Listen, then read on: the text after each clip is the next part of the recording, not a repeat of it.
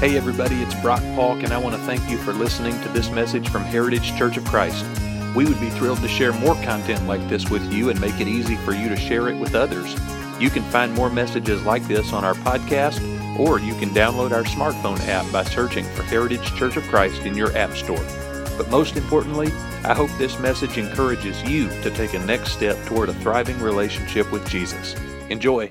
Dozens of different people over the course of hundreds of years, miles apart, and it's all, thousands of years old and pertaining to ancient history, at least on the first reading. And so reading and studying the Bible is a noble task, but it's not an easy one. It's not a task that should be gone through solo. It's something that's meant to be done together. In fact, as a whole, the Bible can be pretty intimidating, and it can be difficult to unlock some of the Bible's meaning and some of the Bible's application in our lives. But one of the things I'm excited about in this series is that we are zeroing in on one specific, particular, and important section of the Bible that I think every Christian ought to familiarize themselves with. We are basing our study out of the book of Matthew, which is the first book in the New Testament portion of your Bible, and specifically, we're in a section of Matthew that we've come to call the Sermon on the Mount, Matthew chapters 5, 6, and 7. And I would be thrilled if you've got a Bible with you on your phone, or maybe you brought, a hard copy with you, to have you go ahead and be opening with us to Matthew chapter 5. We put these verses up on the screen, and we're going to do that again. But this is just one of those parts of the Bible that our Bibles ought to fall open to this place, because we have spent time in this particular portion of the Scripture. This is Jesus's most extended recorded teaching that we have, and it's one of the most famous teachings that we know of from Jesus. But my favorite thing about the Sermon on the Mount is that this is where Jesus is spelling out clearly, precisely, and exactly what it means to be a disciple of Jesus. I mean, if somebody came to me and said, Brock, I don't know anything about faith, I don't know anything about Jesus, but tell me, what are you talking about when you say follower of Jesus? Like, what is that? What does that look like? I would take them to Matthew chapters 5, 6, and 7. And on the other hand, if there was somebody who'd been around faith for a long time, somebody who was already a believer in Jesus, but they wanted to cut through all of the noise and just get down to the heart of what being a Christian looks like in real life, I would take them to Matthew chapters 5, 6, and 7. Because in these three chapters, Jesus is explaining his vision of the good life. He is laying out his formula for a human life well lived. And contrary to all of the other visions that are out there, Jesus' vision is not all about just realizing your dreams and being true to yourself. But we hear that a lot, right? It's fascinating to me, and more than a little bit creepy, that we face this constant barrage, this constant stream of digital content that's telling us how we can achieve a good life, right? We're used to being targeted with ads. We've had that for a long time, of course. And so every time we drive by a billboard, or every time we see a television commercial that's targeted at millions of people, we recognize instantly that strategy. We understand that they're trying to create an image of a life that would be just a little bit better if we were to purchase their product. We're used to that strategy. But nowadays, things have changed, and it's become so much more personalized. And so in this day and age now, with smartphones and technology companies tracking our demographics and our interests and our purchases and our whereabouts, they're predicting with amazing accuracy the specific dreams, the unique interests that might capture our attention, right? And so if you were to pay attention to the suggestions that websites and social media, apps are making for you, you'll notice that they're recommending things for you that are totally different from the other people in your life. The suggestions that the internet is sending my way are totally different from the things that they're suggesting to my wife and to my son, but we're all being targeted by a customized sales pitch about the good life. My algorithm's showing me a lot of fishing gear and like tips for how to, get your dad bod in shape, and stuff like that. But you're seeing something completely different. You're seeing something that's based on who you are and where you've been and what you've bought and what might be next for you. And behind all of that, behind each company and each influencer, there's a suggestion about what the good life looks like, about what satisfaction looks like. And there's a suggestion about a life that's just a little bit better than the one you already have. Easier, more luxurious, more entertaining, more fulfilling. Because every advertisement, every website that says, we thought you might also like this product, every social media influencer is pitching us on a philosophy of what the good life looks like. And the reason I want you to pay attention to Matthew chapters 5, 6, and 7 is because I think that's what Jesus is doing here too. Jesus is laying out his vision, his philosophy of what a good human life actually looks like. But Jesus' vision is different because Jesus is working on a different plane. Jesus is thinking at a different level.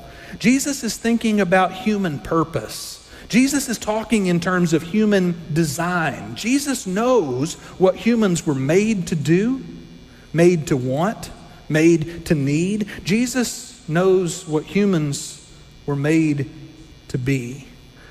And Jesus also knows that a misguided person can go through their whole life and achieve all sorts of goals and dreams and get to the end and discover that they've wasted their time chasing the wrong things.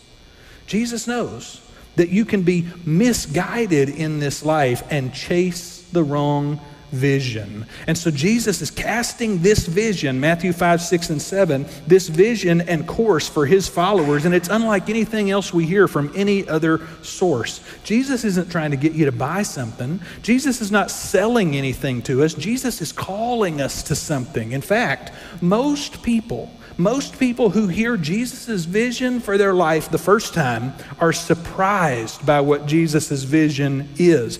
And some people are immediately disinterested when they hear about where Jesus wants to take his followers. But for the people who lean in, for the people who decide that they're going to give this vision a chance, for the people who allow Jesus to speak this entire vision into their lives, Jesus provides a whole new way of engaging with the world. And it turns out there's only certain types of people, only a few types of people who really appreciate what Jesus is offering.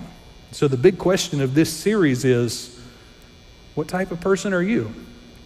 Are you the kind of person who can hear about the vision that Jesus is recommending, the philosophy that Jesus is laying out for his followers, and say, that sounds better than anything I'm capable of coming up with on my own? And the way we're finding out is by studying the introduction to this sermon. The very first few verses of Matthew chapter 5, we call it a section, we call it the Beatitudes or the blessings. And it's this series of statements that Jesus makes about who in this life is really fortunate, really to be envied. And the last couple of weeks, as we've looked at the beginning of this list, we've come across some surprises already, and there are more surprises in store, including the two Beatitudes we're reading together today.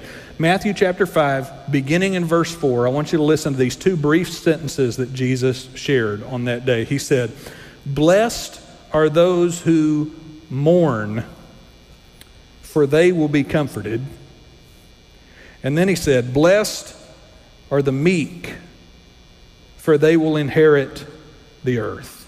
Now, if you heard the sermon from last week, you may remember that the word that we translate blessed here, it means something like fortunate or maybe even lucky.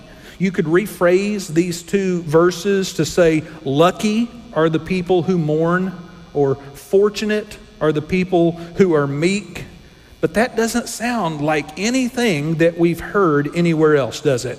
That doesn't sound like any other philosophy that is ever pitched out to us about the good life.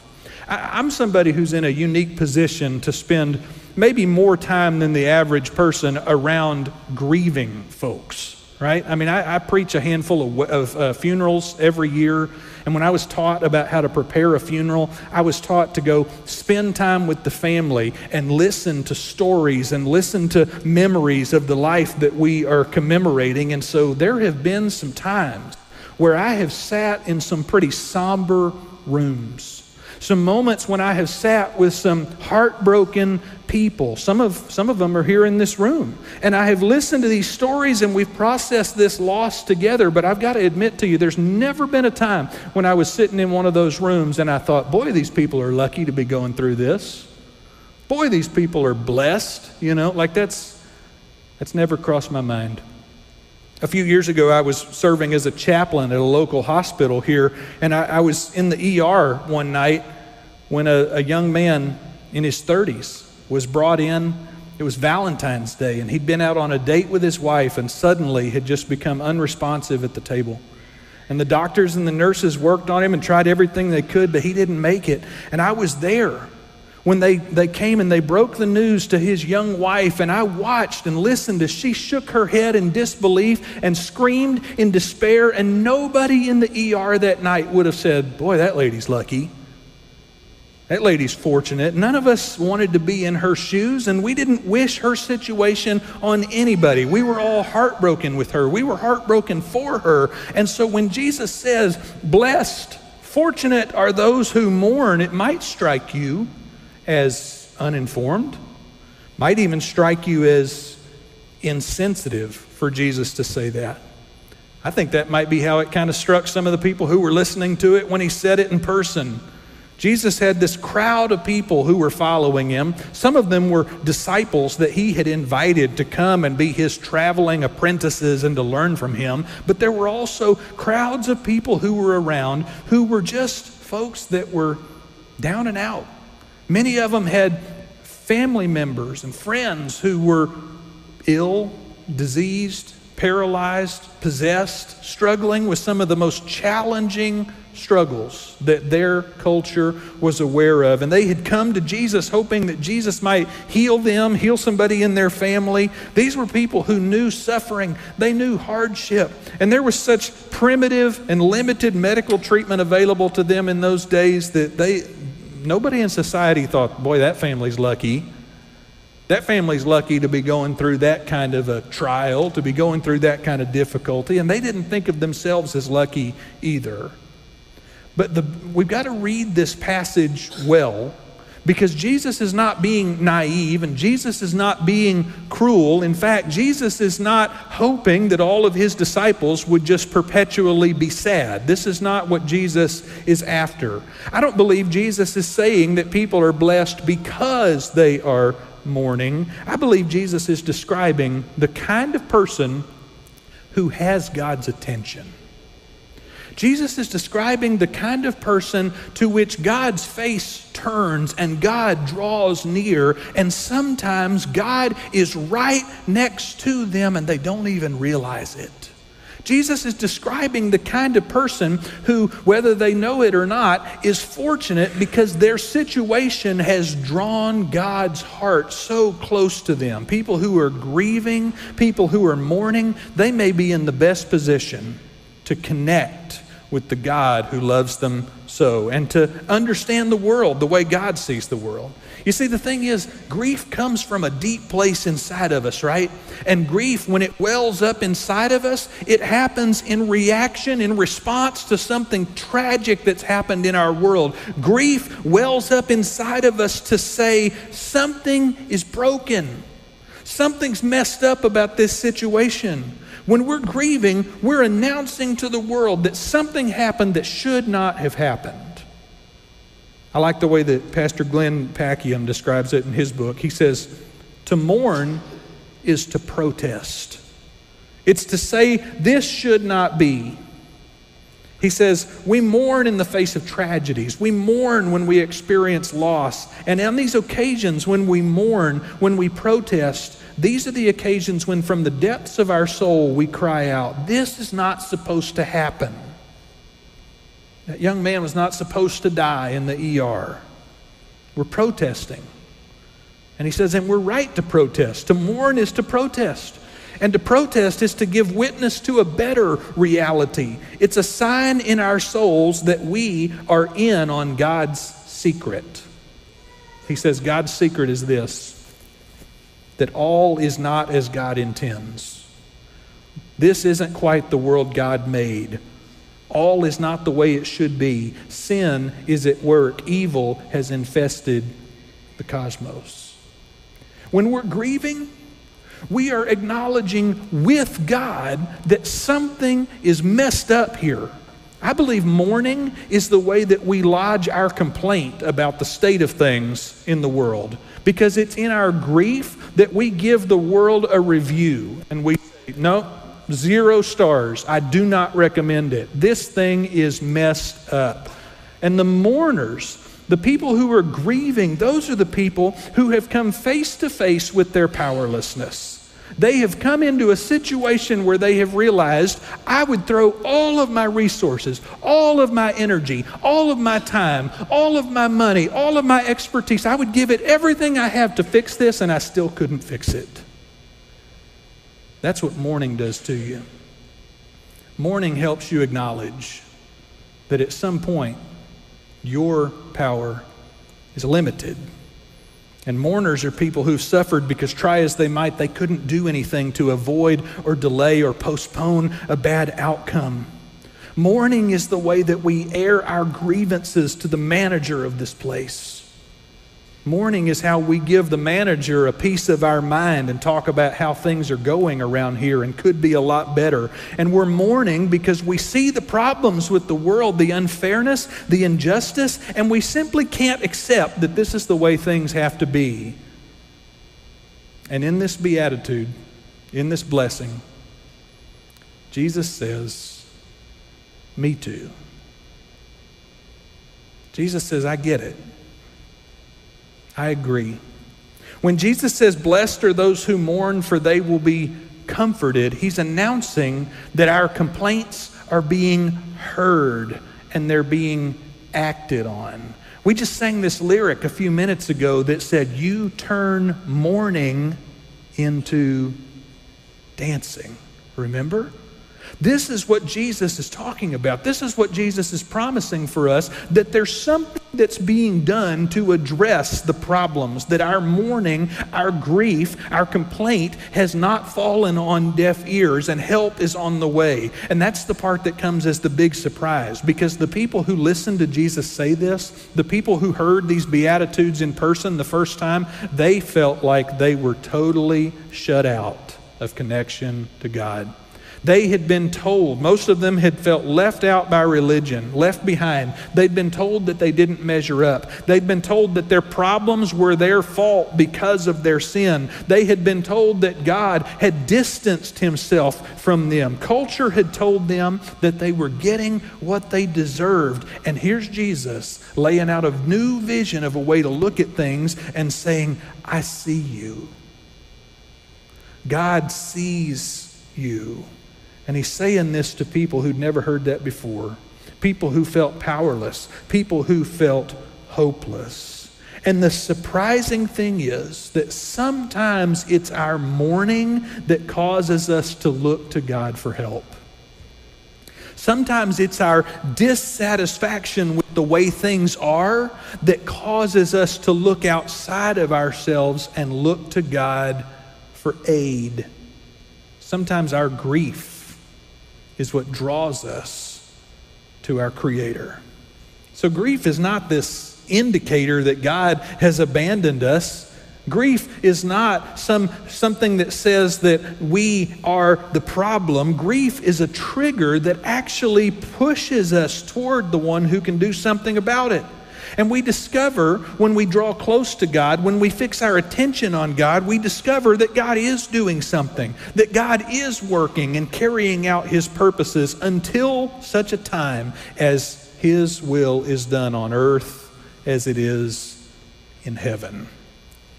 It's in the powerlessness of grief, in the hopelessness of mourning, that we discover God is at work fixing what's broken. And that's the blessing Jesus was announcing to these people. But then he followed that up with a second one. The other blessing that we read together this morning. Jesus also said, blessed are the meek, for they will inherit the earth. And this blessing is related to that first one, but they're not exactly the same. Meek people, the meek are people who have a reason to lodge a complaint because they've been mistreated. He's not just talking about people that are quiet. He's not just talking about people that are introverted or shy. He's talking about people who have suffered and who have been humbled. And he's talking to every Israelite in the time of Jesus. You see, since Israel was under the control of the Roman Empire at that time, all of the Israelites were living under oppression. They had no agency. They had no power of their own. When they were mistreated by a Roman soldier, they had no recourse. When they were overtaxed by a Roman tax collector, there was nothing that they could do about it. In fact, I want to read you a couple of quotes from one of the most important books I've read in the last few years, Howard Thurman's Jesus and the Disinherited. And he describes first century Israel this way. He says, Rome was the enemy. Rome symbolized total frustration. Rome was the great barrier to peace of mind, and Rome was everywhere. Like there wasn't any place that the Israelites could turn and forget about it. This was constantly their plight, was that they were under the oppression. They were under the control of the Roman Empire. And he goes on to say this. He says, in a society in which certain people or groups have advantages over others by virtue of economic or social or political power, he says, in that kind of society where certain people have deadweight advantages over others, over people who are essentially without power, he says, the people who are disadvantaged, the ones who are on the bottom rung of the ladder, they know that they can't fight back. They can't fight back effectively, and they can't protect themselves, and they can't demand protection from their persecutors, because any conflict that they create, any insult that they dish out, any frustration that they reveal might bring down upon their head the full weight of physical violence. He says when you're at the bottom, when you're in a society like the Israelites were in the first century and they were just subject to whatever the whims of the Roman Empire were, when you're in that kind of situation and you're the one who has no power, he says it's a desperate situation because there's nothing you can do. Nothing you can do. And Jesus was surrounded by people who were oppressed. Jesus was surrounded by people who felt powerless. And many of them were tempted all the time to try to take matters into their own hands. They were going to use subversive tactics and try to get revenge on their persecutors. And so among the Israelites, there's these groups of zealots and rebels and different leaders who would occasionally start some uprising of violence, some, revolt against the Romans. But the action was always short-lived because the Romans were simply too powerful. And that's the society, that's the climate, the political climate that Jesus lived in. He's speaking to people who wanted a way out of their predicament, people who might be tempted to choose violence and rebellion. And into that climate, Jesus says, blessed are the meek. Blessed are those who trust God with their future rather than taking things into their own hands. And he says, and they will inherit the earth, or some translations may say they will inherit the land, which is almost definitely a reference to the promised land that the Israelites felt the Romans had taken away from them. And when I think about that whole situation, I think, boy, that's different than what we're experiencing, isn't it? Our situation's a whole lot different. America has more in common with ancient Rome than we have in common with ancient Israel. We don't live under the oppressive thumb of an occupying empire that dictates every move, every aspect of our lives. More than almost any culture in human history, we are people who get to choose our path and make our decisions for ourselves, but we still know what it's like to be mistreated, don't we? We still know what it's like to feel overlooked, to feel taken advantage of, to feel ignored. We know what that feels like. And when that happens, there's always a choice that we're faced with. There's always a decision to be made. How are we going to respond? How do we respond when someone else treats us harshly? When someone else treats us offensively, how do we respond? And one option is to take matters into our own hands, to get riled up and look for a way to get ahead, to get back at them, to get even. But Jesus is saying something about the good life when he says, blessed are the meek. He's telling us that those who trust in God, those who put their hope in God's timing, those who count on God's justice will see God's promises come true. And that sounds good, but it doesn't come naturally, does it? It doesn't come naturally to trust in that. But Jesus' vision for the good life is not about doing what comes naturally. It's about doing what comes supernaturally. Jesus is asking us to trust in God even when our instincts tell us that we can only count on ourselves. Jesus is laying out a vision of trusting God even when our culture says that doesn't work. Jesus is laying out a philosophy for the good life that says even when your circumstances make you feel isolated and panicked and alone, you can trust in God. Jesus is telling us, and he was telling those people 2,000 years ago, hope has arrived. Hope is on the scene. Your complaints, your need has been heard. And the challenge that faces each one of us is that there's going to be times when we're tempted to think, no, it's not going to work this time. There's going to be times because of the circumstances we face and the voices that are speaking into our lives and the fears that are welling up inside of us. There's going to be times when we think, I'm in this all by myself. There's going to be times when our grief it gets so overwhelming that we start to wonder if God's even out there or if God even cares.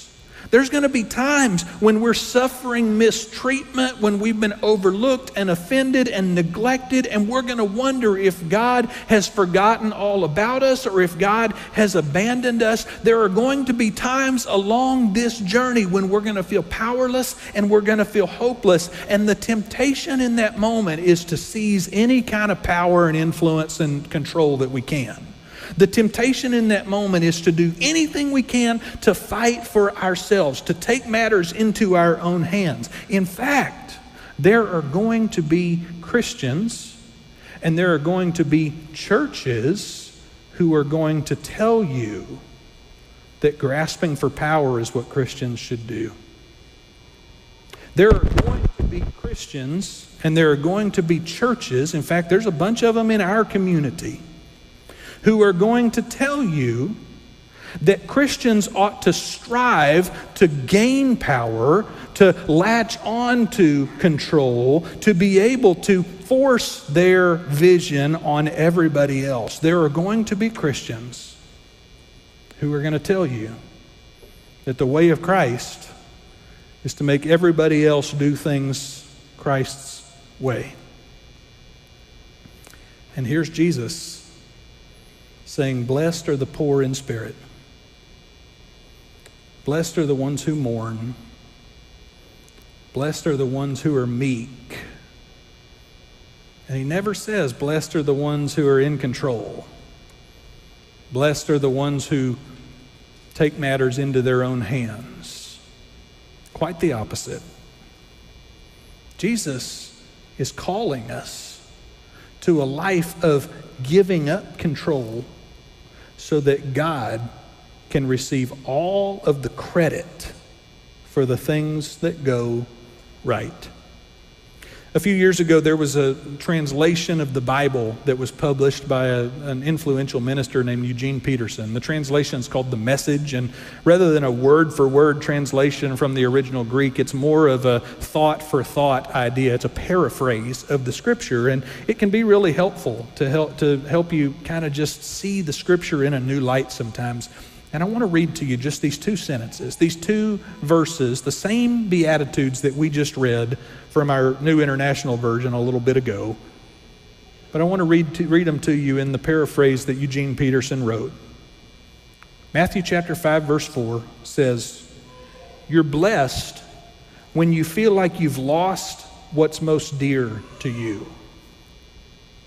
Because then, only then, can you be embraced by the one who is most dear to you. And then in the next verse it says, you're blessed, you're fortunate, you're lucky when you're content with just who you are, no more, no less. That's the moment you find yourselves proud owners of everything that can't be bought. See, here's the thing. Jesus isn't trying to sell you anything. When Jesus casts this vision in Matthew 5-7, he's not trying to sell you anything like all of the other influencers and companies out there, but Jesus is trying to give you access to that which can't be bought. It's a life bigger than yours. It's a vision and a purpose bigger than yourself. It's a life that has peace that you can't explain any other way than to say that it was given to you supernaturally. Jesus is casting a vision for a life that results in joy and hope and gentleness and kindness, and we do not know the path to that life apart from Jesus Christ. And so Jesus is calling us to be people who give up control. People who trust ourselves to God's care and God's direction and God's leading, even when we don't understand what's next. You know, every week in our services, we participate in this little ceremonial meal. We're going to do it in a few minutes. It's called the Lord's Supper. It's something small. If you've never done this before, there's nothing magic about the elements. It's a little piece of cracker and a little cup of grape juice. Simple stuff. But every week we participate in this meal together. We take this bread, we drink this cup, so that we can remember the love, the sacrifice, the hospitality, the gift of Jesus.